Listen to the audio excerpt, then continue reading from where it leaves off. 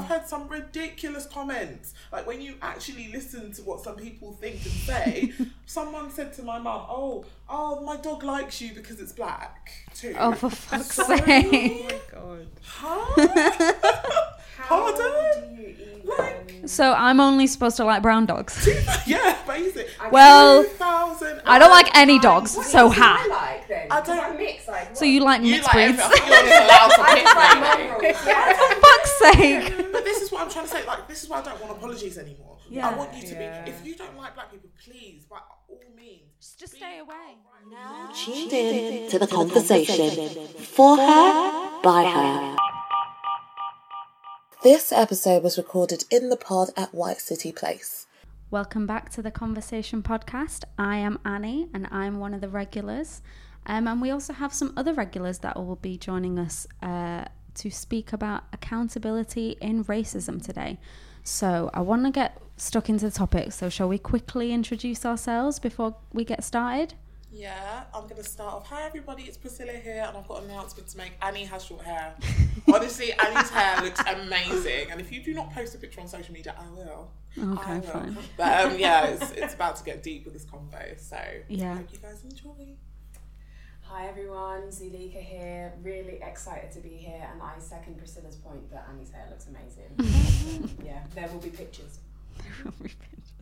She hates us. Yeah, she's Oh God. I'm rolling my eyes. Hi everyone, Josephine here. Very excited to be here. So, as I said earlier, we will be talking about accountability in racism. I will point out that, seeing as you can't see and you can only hear this podcast, we are 4 women of colour. So if you are slightly triggered by what we say in this podcast, then maybe check yourself. Maybe. Maybe. We can Not check to me. be That's too okay. savage, fine, yeah. yeah. So, you know, what we're discussing here will be, you know, our thoughts and opinions rather than, you know, facts. So, let's get stuck into it. So, I'm assuming that everyone watches the news, and I just want to sort of ask, basically, first, you know, given everything in the news, what with, you know, white supremacy, white nationalism, do you think there needs to be more done when it comes to holding white people accountable for racism? First question. I can jump right on into this. Go on. Short answer, yes. Yep. The longer answer is that I think in general on the news, if you're relying on people whose job security is in essence reliant on white supremacist capitalist news and, you know, news vehicles or whatever, looking at you, Fox, to hold other white people accountable for their racist behaviour, particularly in a broadcast situation, Yeah. you in essence are setting yourself up for failure. Mm. So I think while they should, I don't expect them to, because I know how that game is played. Yeah. I think that's why when you see in media, there isn't a lot of condemning going on, because we do live in a capitalist society, and the people higher up that own these big media corporations, you know, may not like what, you know, the lower downs say. So yeah, you do have a big point there. I'm going to open up the floor. What does everyone else think about this? I guess, what does it mean to hold someone accountable? So if someone apologises, is that enough, you know? I think sometimes when people are held accountable and they apologise, I'm using inverted commas here, I don't know, sometimes it rings hollow for me. Yeah. Because a part of me is like, well, you said it, and now 24 hours later, you're like, oh, actually, no, I made a mistake. But how genuine is that apology? Yeah. Obviously, that comment has come from somewhere. Yeah. And wherever it came from has not eradicated itself in a day. So is your apology only to save your career? Yeah. Is your apology only so you won't be vilified? And if it is, I don't really feel you're being held accountable. You're being punished, or you're being, well, not even punished really. You're being told to apologise, like in the playground. But how sorry are you? Yeah. Really. Priscilla, what do you think? How can we actually hold people accountable? What, do you think an apology is enough? Do you think, the person that is saying or doing wrong needs to do more than an apology? How can we actually realistically hold someone accountable? I think, and I really echo what Josephine just said, it's really, really difficult to hold somebody accountable for thoughts that are so deep-seated. Like, nothing comes from nowhere, especially when it's things like that are in relation to like gender or race, like things like that. These things are not just born overnight. If I stomp on your toe, sorry, you can understand that might have been a genuine mistake. But if I'm calling you certain names or maybe coming to certain conclusions based on your race, you saying sorry to, I don't understand what that's supposed to do. So I feel like it's so difficult to say that we want to hold people accountable. Like, how can you hold somebody accountable for how they think? There needs to be a complete retraining. It's almost like we need to go back to ground zero and raise them up again before we can actually say, we feel like this person has enough information to now not move forward or not believe the things that they believe. I forgot the name of the lady that does the show. She's American and she goes to different countries and she used to test something about racism, like how racist are you? I don't know if any of you have ever watched it. No. So basically the show, she'd go to different countries. Started off in the States, and her whole social experiment was trying to test out and see if she could help, I guess, white people understand racism more through little social experiments. It wasn't Stacey Dooley, was it? No, it wasn't. And before she concluded her research, she finalised her project in the UK, and she said that she felt the UK was one of the most racist places in the world.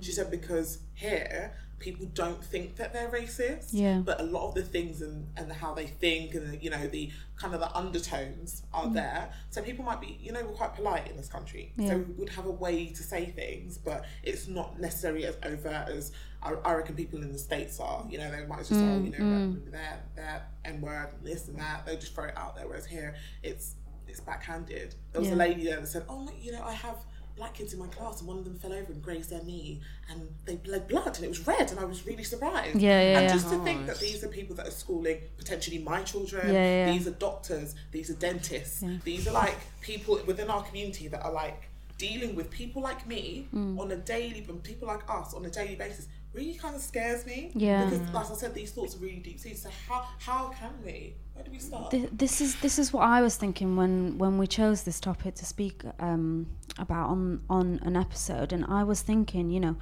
how do we even start the discussion of who can be responsible for a single racist remark?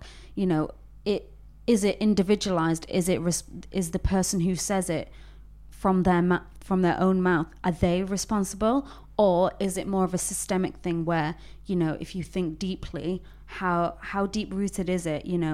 Where did they pick this up? Is this picked up from what society has sort of taught them about, minorities? I think when you get to, if a child comes out with stuff like that, you can maybe backtrack in that way. But when you have adults, where would you go? How far back would you go? Yeah. Really, to sort of uncover where that comes from. And if it is a case of just blinding ignorance, like that example you just gave, Priscilla, the teacher who was like, oh my God, they bled blood, like that's quite terrifying for me.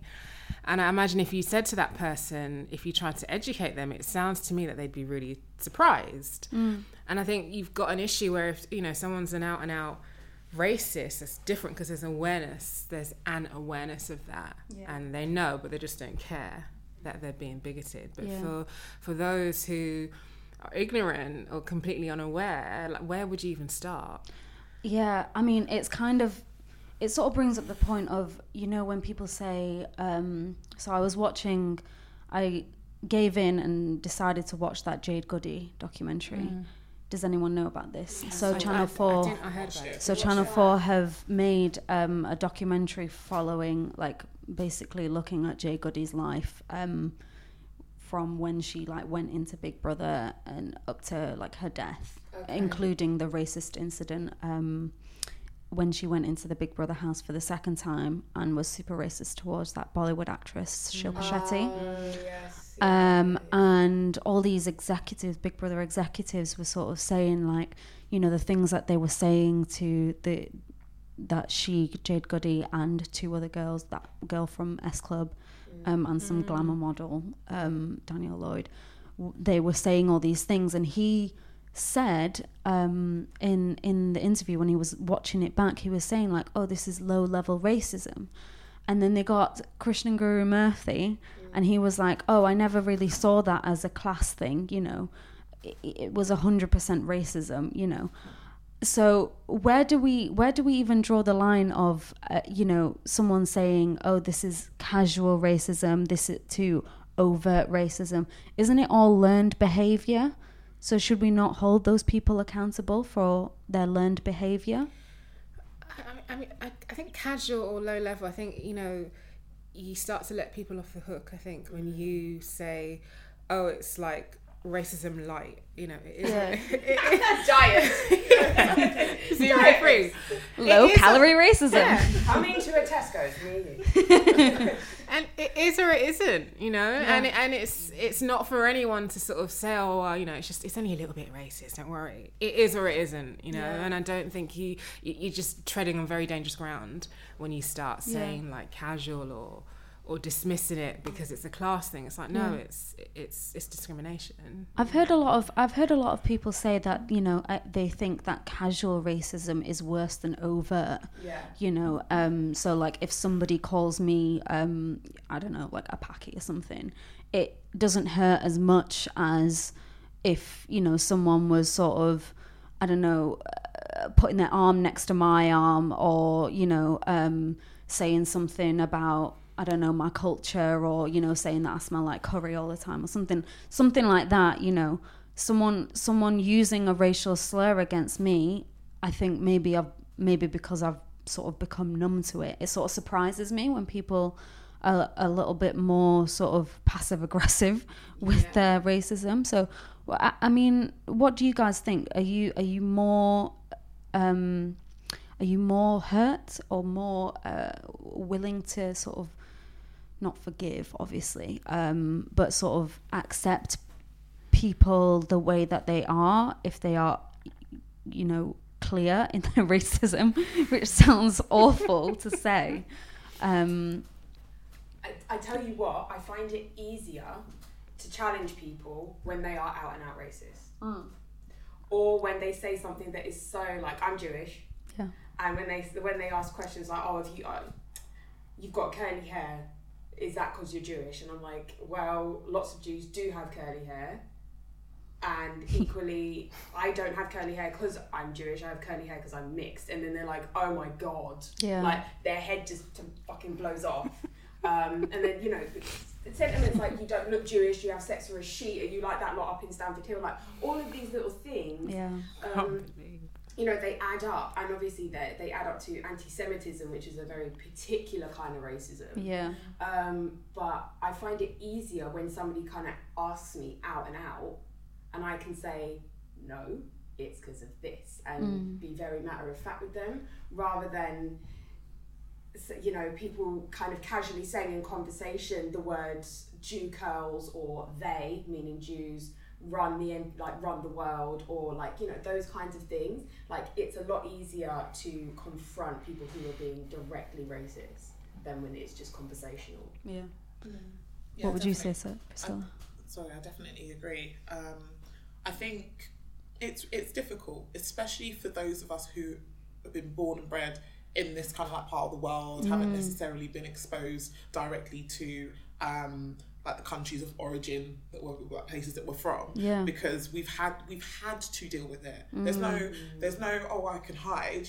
We might have had like certain communities of comfort, but there has been a time where you've had to come out of your community, whether you grew up in a community that's predominantly black or Asian or whatever. You've had to come out and you've had to deal with white people. You've had to deal with certain comments. You've had to deal with the racism isn't even just from that part. I think even as I say, interculturally, if that's even a word, there's comments passed. Some of it is banter. Because I know I've got friends that would say certain things about like Africans and they're Caribbean, and there's like this intercultural inter-diaspora which is not seen as harmful, but still carries certain levels. It carries a certain level of sentiment. It comes from somewhere as well. And I think I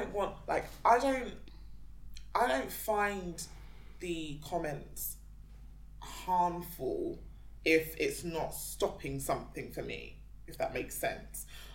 My issue is the long-term consequences of people that think like this. I actually don't even want apologies anymore. I've got to the point where I don't even want you to apologise, because it's too deep-seated for you to say sorry to me there and then, and for it to mean anything. I don't want you to apologise. I just want you to understand why that's problematic, and then you can go chew on that.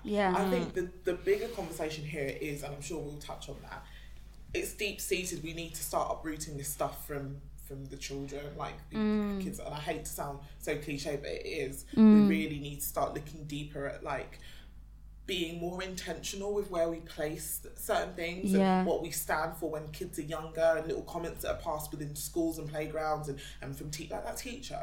Just to think that I could have a child and my child could have a teacher who thinks that my child will not bleed red blood. I'm confused. So it's like I said before, you know, it's learned behaviour. I had an incident in year 6, and I think it was my first ever sort of dealing with something to do with my culture and my skin colour, and I didn't really understand it, so I'll just explain it. So in year 6, there was a boy, I won't name him, but his name was Josh. I won't do his full name. Shame, Josh. Shame. And he once said to me something about like Indians and only knowing that, I can't remember what his joke was, but it was something to do with like Indians having like corner shops, something like that. I can't remember the full joke, but I remember exactly how I felt when he like told that joke in the playground, and I remember sort of thinking like, oh, that's not it, that's not nice. Like, even though, you know, my parents do have, you know, a corner shop on a council estate, it was learned behaviour, wasn't it? You know, where did he get that from? You know, because kids, you know, kids are blind to all that shit, aren't they? You know, they don't grow up, you know, if they grew up with sort of in a multicultural community, you know, if their parents didn't sort of say the sort of things that they were saying, you know, maybe not overtly to their children, but, you know, kids pick up things, don't they? You know, and like you were saying, Priscilla, you know, we have to sort of think carefully about what we say around kids, you know, for the next generation, you know. So, I mean, do you think racism is generational? Do you think there's sort of, what I'm trying to say is, you know, is there different types of racist experiences that different generations sort of go through, would you say? I think so. Yeah? Yeah, I do. I'd say now probably it's more, I don't know, like you know, if you think back to maybe like the 80s or like, you know, the riots in Brixton, whatever, I don't know if it was more like out and out overt then. I don't know if it was more, you know, if you were ethnic minority in London in the 80s or 70s, you know, was it a daily occurrence maybe that people would say stuff to you? I don't know. I don't feel it's the same temperature now. Yeah. Like, I mean, of course, racism still exists, but I don't think there's that, or maybe it's just more underground. I don't think there's that really kind of out and out friction. So, I mean, it's there. I just think it's a lot, maybe perhaps more underground. I think the climate that we live in now, I think people obviously have a lot more gumption with what they say. And I feel like they have the confidence to sort of be a lot more overt. Like, I've not had very many experiences in my life where I've sort of received out sort of out and proud racist remarks, it's probably been, you know, I could probably count them on one hand. Whereas now, I reckon, you know, it's a lot more likely for someone to... Do you think? Yeah, absolutely. With the rise of sort of, the internet, white nationalism, when you think about, you know, in the light of Brexit and, you know, the Trump administration, I think our political climate has opened up, I think, the floodgates in which people can be a little bit more confident because they think, well, you know, our president can say all these things and he doesn't get impeached. So, you know, we can also say, I think that's basically how Trump supporters kind of, you know, have this sort of volition to, you know, just say whatever they want and they think that they're right in it. And I think it's similar to here now. I would say that it is a bit more overt.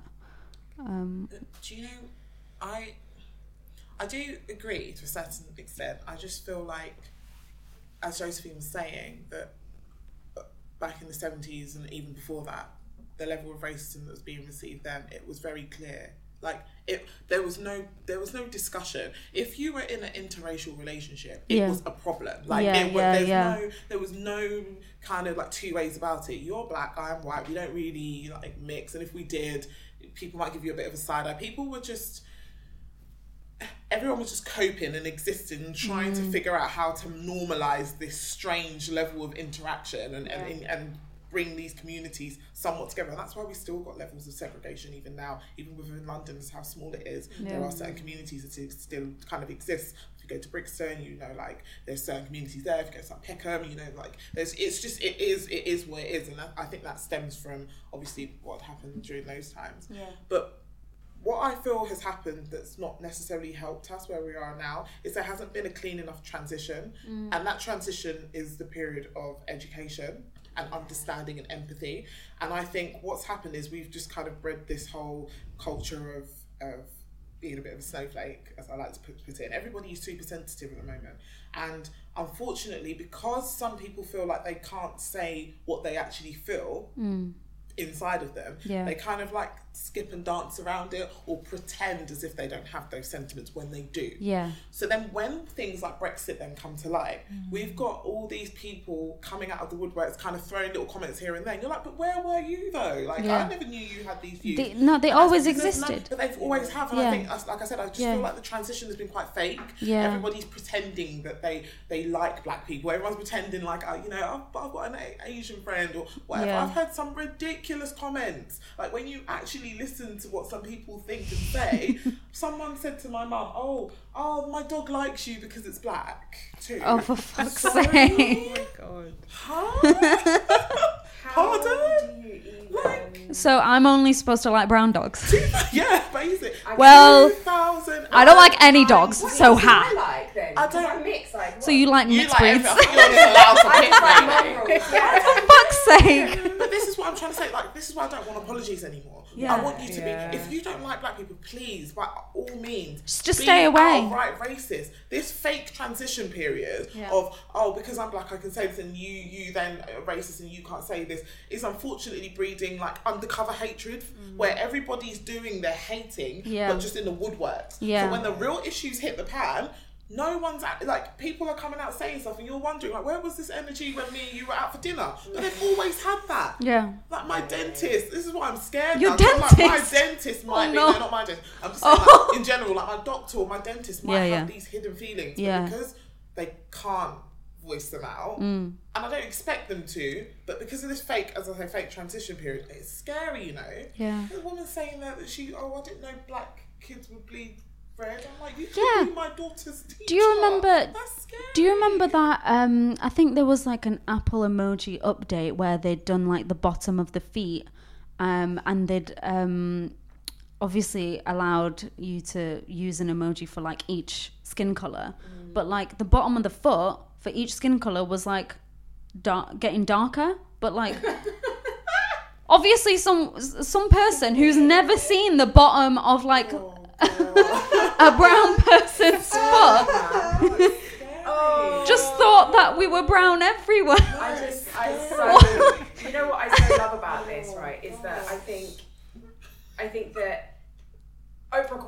flack for this sentiment, but I do think it's true. In order for us to eliminate racism or to really, really cut the head off the Hydra, there's a certain generation of people that just have to die. Yeah. And she's not like saying, let's kill them all. No. She's not being like, let's riot and lock them up and all of this stuff. She's literally saying and this is why I do think it's a generational way of thinking, and it does come in waves. Now, obviously, if we're talking about, for example, Windrush, our government asked Caribbean migrants to come to Britain, but they did not prepare British people for Caribbean migrants. Yeah. And they didn't prepare Caribbean migrants for the reception that they would. So already, that's feeding into what you were saying, Priscilla. Like, there was no education in that situation. There were no lessons and no legislation, no legal changes about race in legislation was only really enshrined in the 80s. So you have 20 or 30 years of just people being able to be, to put no blacks, no dogs, no Irish on a pub sign and it's my pub, I can do what I want. Yeah. And then suddenly it's cut off. You can't say that anymore. Yeah. And where do people put all of that? Yeah. And it just bubbles over inside and people just don't have, And I'm not saying that it's right. I'm just saying that there is a distinct lack of education, particularly in primary schools. Yeah. And unfortunately, you can't, I hate this, this kind of ideology of, they learn that at school. But I think obviously you can't expect parents of different caste stratas, different ideologies to prepare kids for multiculturalism. So schools have to do it.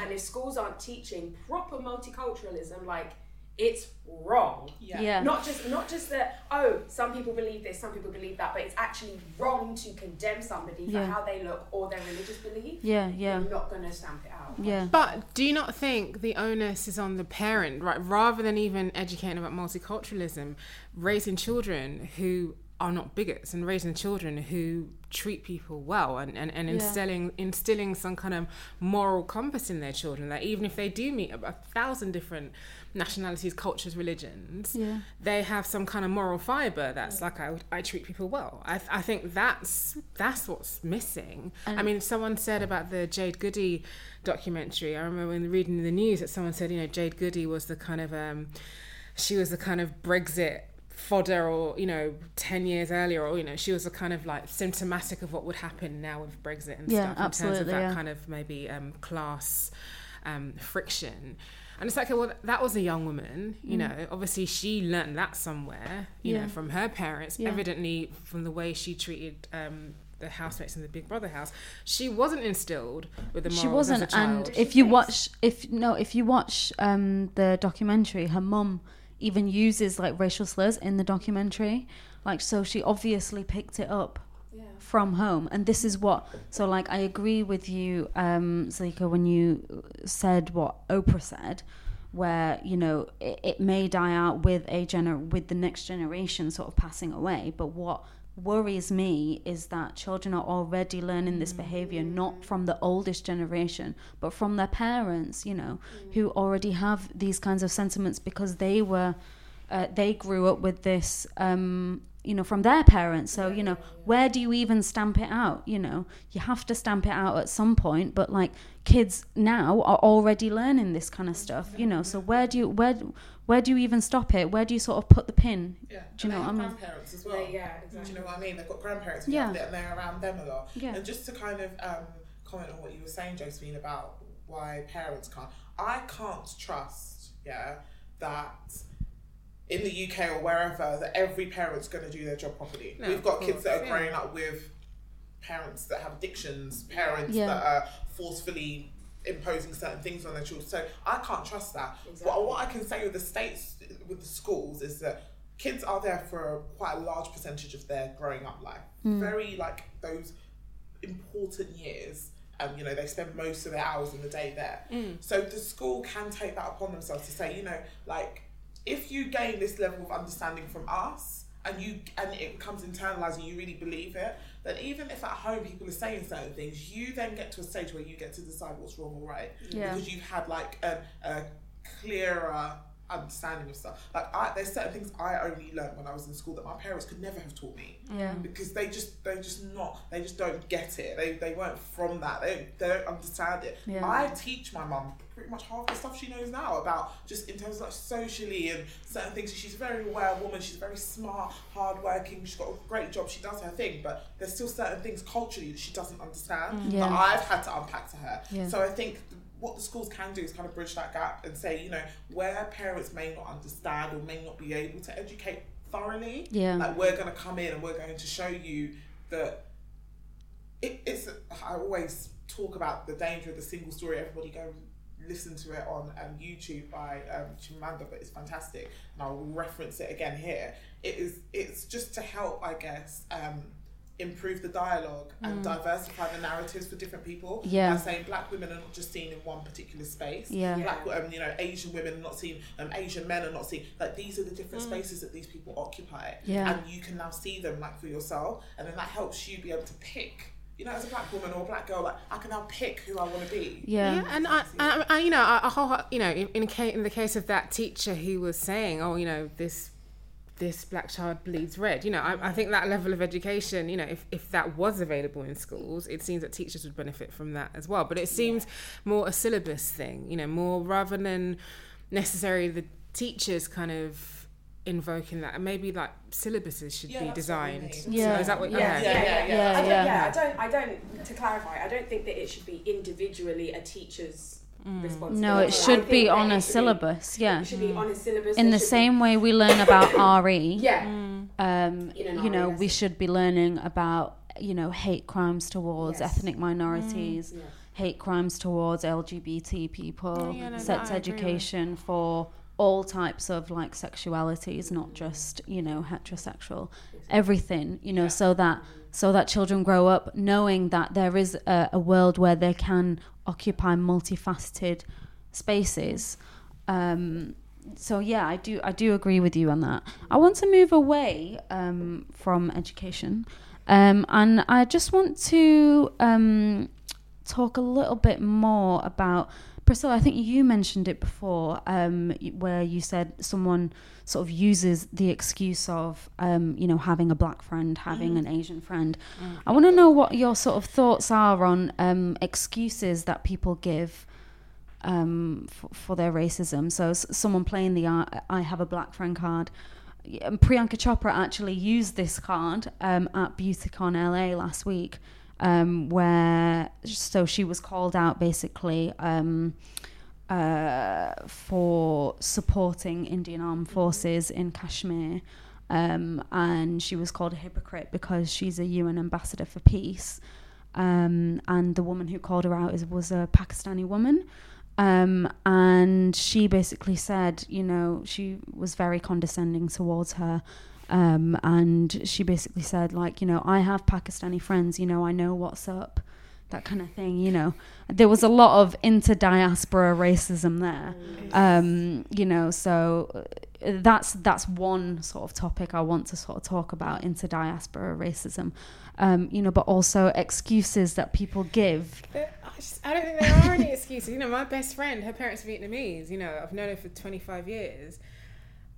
By having one friend of Vietnamese heritage doesn't mean that if I was to say anything it would excuse you towards about any Asian, it doesn't, you know, I couldn't just sort of say, oh yeah, but my best mate's Vietnamese, you know, it has no bearing. Like when people say that, oh yeah, I've got black friends, or oh yeah, my dad's what, you know, whatever, it just, it makes no difference. It's kind of the same as like reverse racism, isn't it? Like I hate that term. It's so dumb. It's so dumb for a number of reasons. First of all, the reverse of racism would actually be tolerance. If you really want to deep it. Yeah, it's an antonym. It's like, it just makes no grammatical sense. And second of all, I love that. It's just like, it drives me nuts. And second of all, right, if you want to talk about reverse racism, surely it wouldn't be black people telling a white person that they can't say the N-word.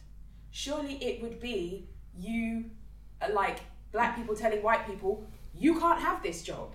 You can't do this. You can't go into this. But like, it's seriously, we're telling you a few things that you shouldn't say because it actually is upsetting and wrong. And you're crying out reverse racism. Please sit down. Like, just stop it. In terms of inter-diaspora stuff, Jade Goody, I need to point this out, was mixed. Right? Yeah. And this is a massive thing. This is a massive thing in terms of like, in general, for a lot of mixed race people who are not enshrined in the identity of both of their cultures, yeah. a lot of the time they can become more radical than white people. Yeah. Or, whichever culture they're not by saying, associated with. well, my dad is black, so Yes. this gives me, gives me a pass for my racism. Or say for the sake of argument, like I'll use myself as an example, I was raised by my mum, my dad wasn't around, he's a total asshole. I could really be like, oh yeah, I could come out and be like, oh, black men ain't shit or whatever. I'm not saying that. But, because my mum is the only reference I have, I could really come out and say that. Yeah. And it was up to her as the white woman who had an interracial child to educate me. Yeah. And be like, okay, yeah, and give me other positive examples of black people. Yeah. And that was the sort of same situation as Jade Goody because, her mum was white and she grew up in Bermondsey around a lot of, white people and things like that. Yeah, it's just, terrible. What do you think, Priscilla? Sorry, I was already butting. Yeah, go. I think it's difficult, I'm not going to come and say that I feel like there's a blanket solution because it's about what you as the other person decide to tolerate. Like I have friends who are like white, Asian, and they hang around, or their main group of friends are black. So there are a lot of things about, in inverted commas, black culture that they understand thoroughly because they're around a certain group of people. They get things like food, like even levels of banter, because we can try and act as if, there's not kind of like a level of banter within certain communities culturally and stuff. There are levels of like banter that we kind of understand and throw between ourselves that they get. So when they now come out of maybe that safe space and go into another space, sometimes they're not conscious of it. No, because that's their reality. Yeah. And I think sometimes when we have these conversations, I guess, about culture and about accountability and racism, sometimes it's really important for us to also remember that everyone's lived experience is valid, right? And everyone accesses privilege in one way or another as well. So we've all had times when we've exercised a level of ignorance. This is not to kind of like excuse it or say it's okay. But I just think that there needs to be a level of understanding when sometimes people are not as they don't police every single word that comes out of their mouth. Yeah. If it's, I feel like sometimes if it comes from a harmful place. Yeah. There are stupid things someone can say, like, oh, if you bled, I didn't know that your blood would come out red. Like, that's stupid. To me, that's stupid. Then there's other things that I can kind of like see where you're coming from because of who you are, but it might not be funny to me. And this is why even with things like the N-word, I've always said, I know I've got tons of friends who are okay with people saying it outside of the black community, and I have a group of friends that don't. Yeah. So then, okay, who's right? Who's in charge of how we move forward? N-word monitors. No, but it's true. It's true. Like, I feel like who's in charge of it? And this is why I always say I really wish I could like sound something. I say it all the time and say, black people, let's meet in Hyde Park at 10 and kind of like iron a couple of things out because we need to decide how we're going to move forward with this. Honestly, because you can't get vexed at something and then they go into another space and everyone there's like, oh no, it's fine. You can say like the N-word. That's okay. Because who decides? Like my blackness is valid. Josephine's blackness is also valid. Yeah. Who between both of us decides how we move forward? Yeah. It's really difficult sometimes. I mean, for some things, it's not debatable. Like if it's harmful, but I also say like the pain that those people that really experience when someone said the N-word to them, the pain that those felt, I don't feel the exact same pain. Yeah. And I cannot pretend and embody that pain now because it's not the same. Yeah. We don't live in the same kind of community. We don't live in the same kind of time. We're not being whipped, although there are certain racial experiences that are still bad and hurtful. Yeah. It's not the same. So I kind of sometimes hate when I see people trying to act like, I was the one being whipped. No, it wasn't you. So who then decided? I think it's a really tricky one, actually, because what's too much for one person might be like, oh, that's fine for me. Yeah. And I think for me, it's difficult because what I'm about to say might sound like people have to constantly work on eggshells, but maybe it should be a case of just assume that maybe this person will take offense before you say something. Because I remember I was talking to someone once. I was talking about I was doing this like group training thing, and I was like, I'd really love to lead a session. I was talking to the trainer. He's like, oh yeah, like the black women session. I think they need an extra teacher. And I went nuts. Actually, I paused for a bit, and then I went to him at the break, and I said, look, I just got to say, I took real offence at that. Like, I know you didn't mean it in that way, but I was just saying in general that I'm interested in leading a women's group, and the fact that you immediately jumped, but he didn't get it. No, he did not get it, and he apologized, but I could see like he still didn't get it. Genuinely did not understand, and that was scary because even when we left, because I just left the conversation like it's like we're not getting anywhere, it's fine. But I went home thinking it's kind of scary that not so much that he said it, but then when I tried to explain it, he didn't get it. He didn't get it at all. So I think. You should just if maybe he just assumed actually maybe I'm not going to say that, it would have been better for it. Just I wouldn't have been feeling uncomfortable, whereas he could have said that maybe to another black woman and she'd have been fine, but I felt very uncomfortable I'm sorry from that situation. So just think, what? Sometimes people say stuff and you're just like, did you actually really just say that? Like, I was watching the TV program not long ago. Sorry, I know we need to wrap up and stuff, but and the girl in there was going for a role. She's an actress, black woman. She went for the little one-to-one with the casting director. And the casting director asked her to read from the script, and she read her part from the script, and she's like, you're just kind of missing that, the fire, the flame, and she's like, no, I don't know. What do you mean? He's like a bit of the and it's just so. It's like instances like that, and this is why I say I don't really have a conclusion. I don't really know. It's really difficult unless everyone's on the same page. Yeah. But it's like instances like that where I feel like you need to say we know what you mean when you're saying be fiery and stuff, but not every black woman has a fire in her. I do. We were talking about this outside, therein lies the issue. There's a stereotype that's perpetuated that means, there's a thing about East Asian women are perceived as maybe in Hollywood, at least in films or whatever, is maybe a bit more docile. Black women are more kind of like fiery and passionate. Not every black woman is like that. Not every Asian woman is like that. But when I think people are boxed into these particular things, you then have situations like that casting session where he's like, oh, can you not I don't know, click your fingers a bit more or something like that. And it's the head movement. It's really sassy. Limiting. Sassy. Be sassy.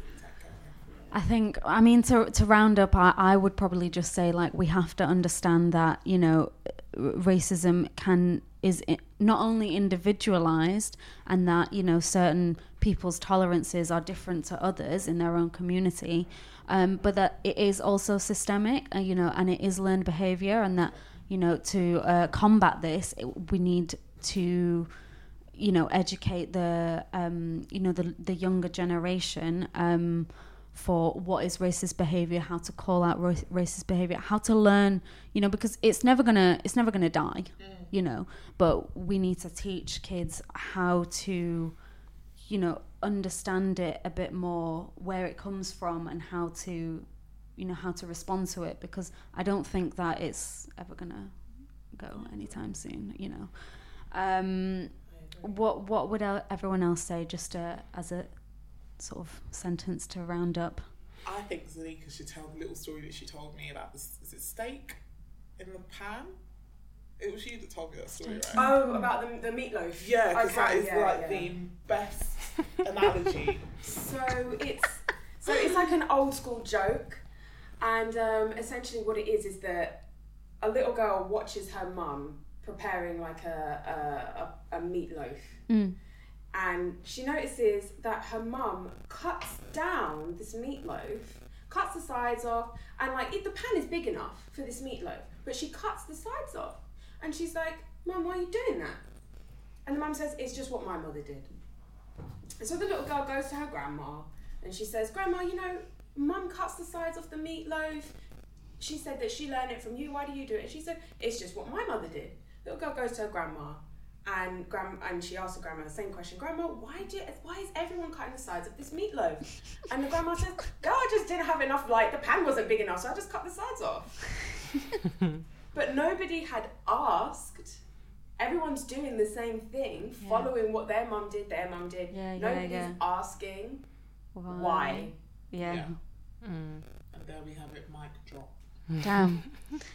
Well, we don't have any other time. We just follow what parents, what they think, what they do without questioning it. Yeah. Sometimes they don't even know why. Like, I'm just saying it because my everyone just be your own person. Just be nice. But I also eat good food. One last be thing nice I'd to also everyone. say, I think is just be open to, you know, if someone tells you something that I didn't like that, or that made me uncomfortable, like listen. I think the key thing is listen, because you don't always know. People will get things wrong. You know, people are human. But when someone tries to educate you or tries to, you know, show how they feel, listen to them, you know, and try and learn something. Yeah, check yourself, like I said at the start. And address your inner trauma so that you don't pass it on to your kids. Well, I think we're all accountable in some way, you know, because we're not all perfect. No. And I think that's what we should probably end on. So thank you so much, you guys, for having this amazing conversation. Listeners, as ever, do keep in touch with us. You know, we're always encouraging listeners to, you know, engage in the conversation. That's why it's called a Conversation Podcast, you know. So do follow us on our socials at Women of Power UK. And hopefully we will see you next time. Thank you. Bye.